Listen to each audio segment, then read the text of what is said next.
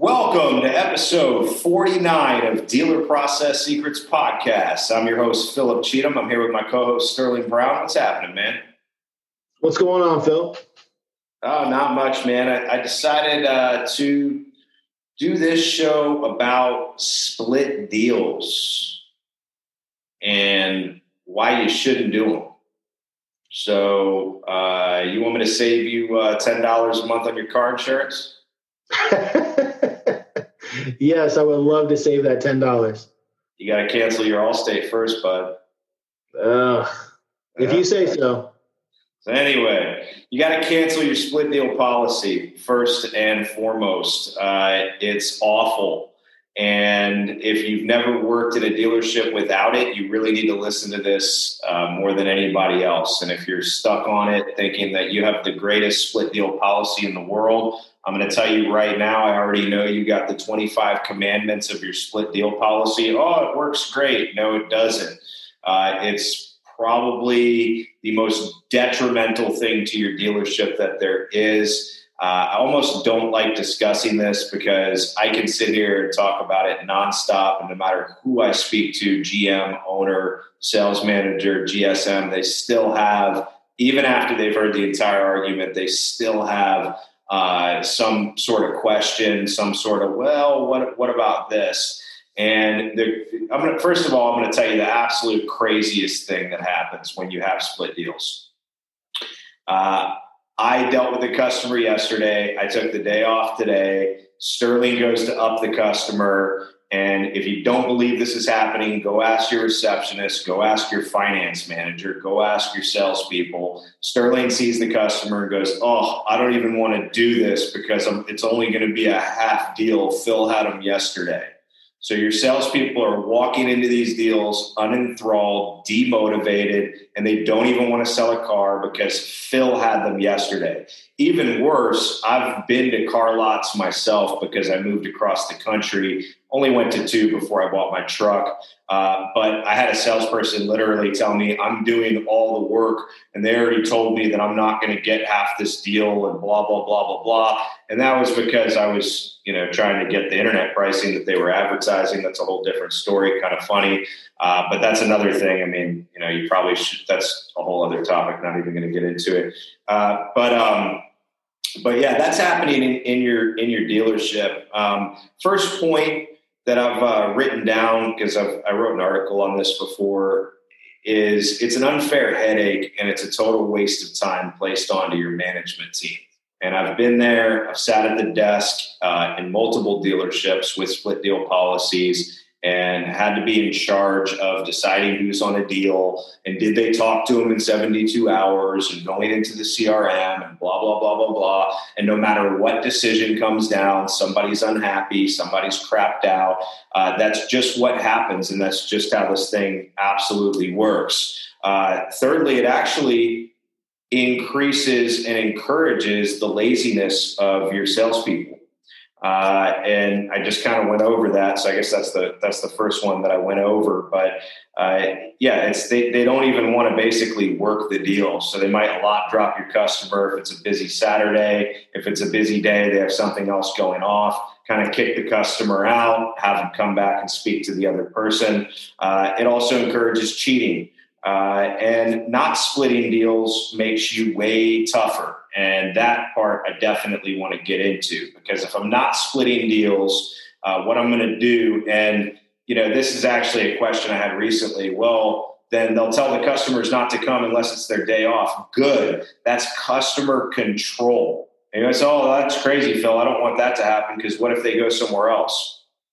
Well, it's going to make them more on top of their deals and more in charge of their deals, which is definitely going to win that column every single time, over and over and over again. I want my salesperson literally writing down on their business card, off Tuesdays and Thursdays. Here's my business card. Off Wednesdays and Thursdays. Here's my business card.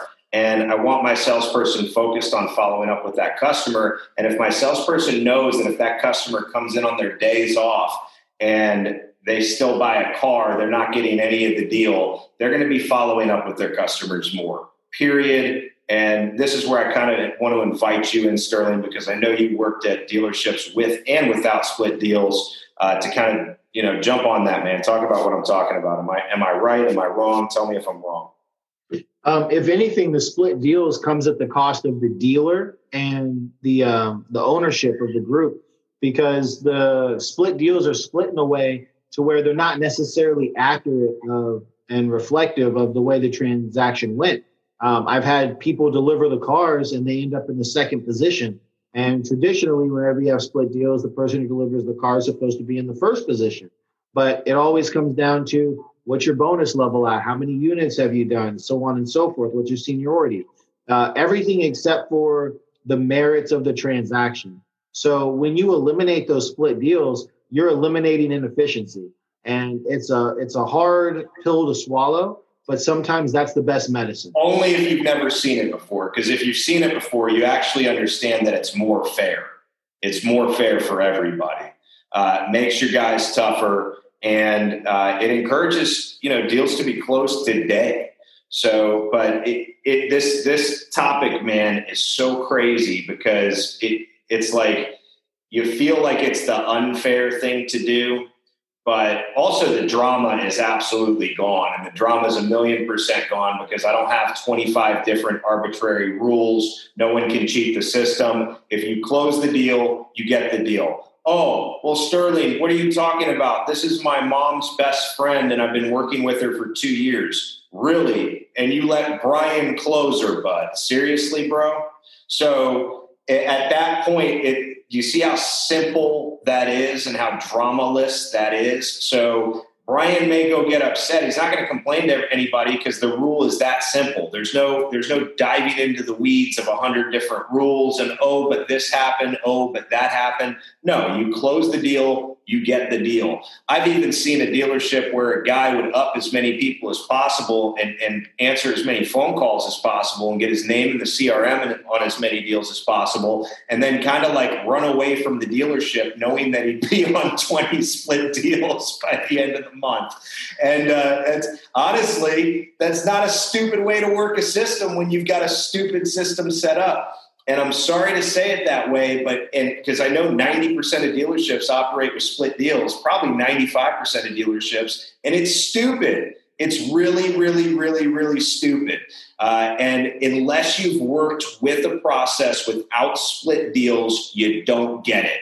And you think you have this perfect system and this, that, and the other. But unless you've worked with a dealership without split deals, you can't tell me. It's just like anything else. It's like watching one news and not watching the other. You got to watch them both. If you really want to formulate your own opinion and you really want to see the results and the differences of things that happen, you can't just do one thing and think that it's the right way and think that it works. We've got Brian on here. We've discussed this before. And Brian, he believes in split deals and he thinks he's got the perfect 10 commandments of split deals, but Brian's never worked in a store without a split deal policy. So, and I can talk about Brian, me and Brian are super close, but if you haven't tried it, you don't know.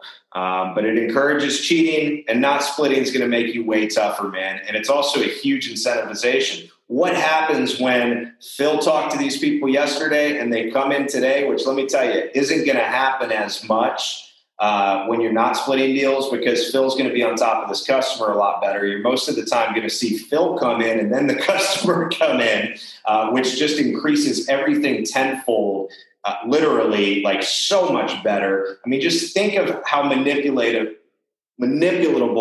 the system is, where you can have a guy just putting his name on deals and running away versus I put my name on a deal. If I don't stay on top of this customer and follow up with this customer, Sterling can steal the customer from me at any given time. Like literally, I get off at 6 and the customer comes back and Sterling sells them. My fault. Sterling gets the whole deal.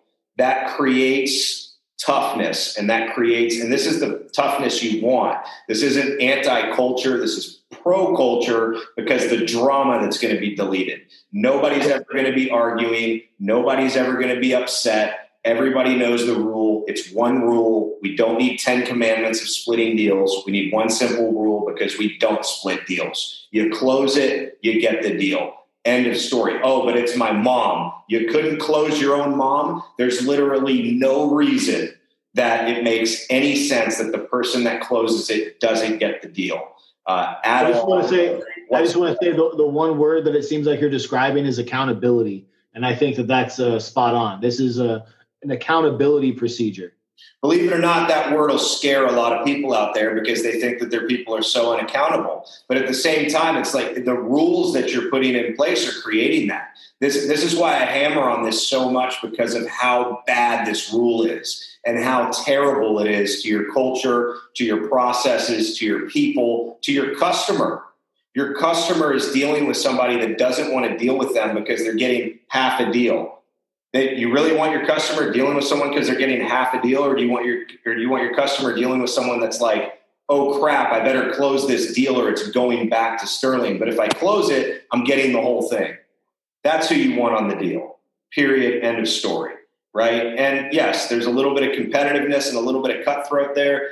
It's all going to come around and go around. And the guys that are going to have it happen to them the least amount of times are going to be the guys that are the best with the customers, which incentivizes the rest of your team to step their game up and become more accountable. So it's like the chicken before the egg thing, right? That word is going to scare people. Oh, my guys aren't accountable, so I can't do it, right? Well, your policies that you put in place are making them unaccountable. I can just up this customer, go home, get on my couch, pop open a six-pack, take the next 2 days off, and if we sell this car, my name's on half a deal. It's ridiculous. It's absurd. So I think I'm going to leave this episode pretty quick there. I think I kind of laid that out, and it's like a 15-minute episode. Maybe people can just jump on and listen to really quickly, and that's how I feel about it. Hit me up on Facebook, hit me up wherever you can. And let me Philip at centraldesking.com with 1L. Let me know how you feel about it. Love to talk to you on the show, have you on as a guest, and you can argue with me about it. We can get even deeper on it. I'm going to be talking about this probably for the rest of my career, because I don't think anytime soon everybody's going to get all on the same one system with anything for that matter. But yeah, and I've also got an article, theautomotivesoftware.com.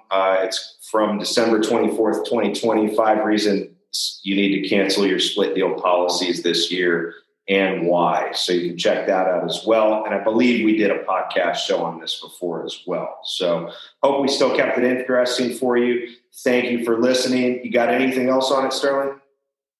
Yes, I'm just going to emphasize accountability. I think that is extremely important. There are so many loopholes in games that can be played. If Phil and I are both on a deal and only one of us is responsible for the survey, what if the other person's delivering the car and they don't feel like answering any questions? The customer doesn't feel comfortable in the vehicle. They get in an accident. There's just a domino effect here. There's so many things that can go wrong.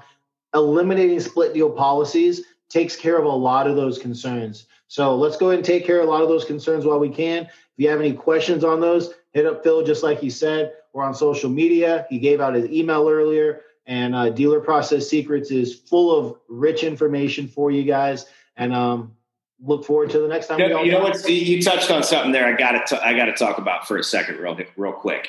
So what's really funny is that a lot of the times the biggest pushback I get on this is from the sales managers, the people that, in my opinion, deal with the worst brunt of this. And the worst brunt of this is deciding who gets on the deal throughout your 10 commandments, or really it's probably 25 commandments of split deals, who ends up on the deal. These guys, they spend hours a day sometimes dealing with the drama and dealing with the headache of it, especially if you're at, a 700 car store and you're yourself a sales manager pumping out 120, 150 units a month. Man, it's like serious amount of time, bogged down, people off the market, et cetera. It gets really, really bad. And what's so funny is that these are the first guys that want to defend the split deal policy, especially if they've never worked without it. They want to be like, oh, no, I can't do that to my guys. Well, it's amazing, because what I really see is kind of happening there is like, because they've been managing this problem for so long, it's almost like you're taking away a responsibility that they have, or you're taking away some sort of power that they have, or you're taking away something that they've gotten skillful and good at managing, they believe. Right. So it's weird. It's like the biggest victim of the situation, which is the sales manager, actually will defend it the most. And if you do change it in your store, the results you will see, you don't owe me $1, but the results you will see, I promise you, will be magnificent. Once again, those 60, 90, 120 days, the consistency is key. That same sales manager that defended it with his life and thought it was the worst thing in the world to take away will be like, man, yeah, I got to tell you, I got more time. It's a lot easier. There's less drama, period. And that's a promise I can make to you, like 1,000,000%. That's a promise. So anyway, I think we'll end it on that note. Thank you, Sterling. Thank you, everybody, for listening, and have a great night. Good night.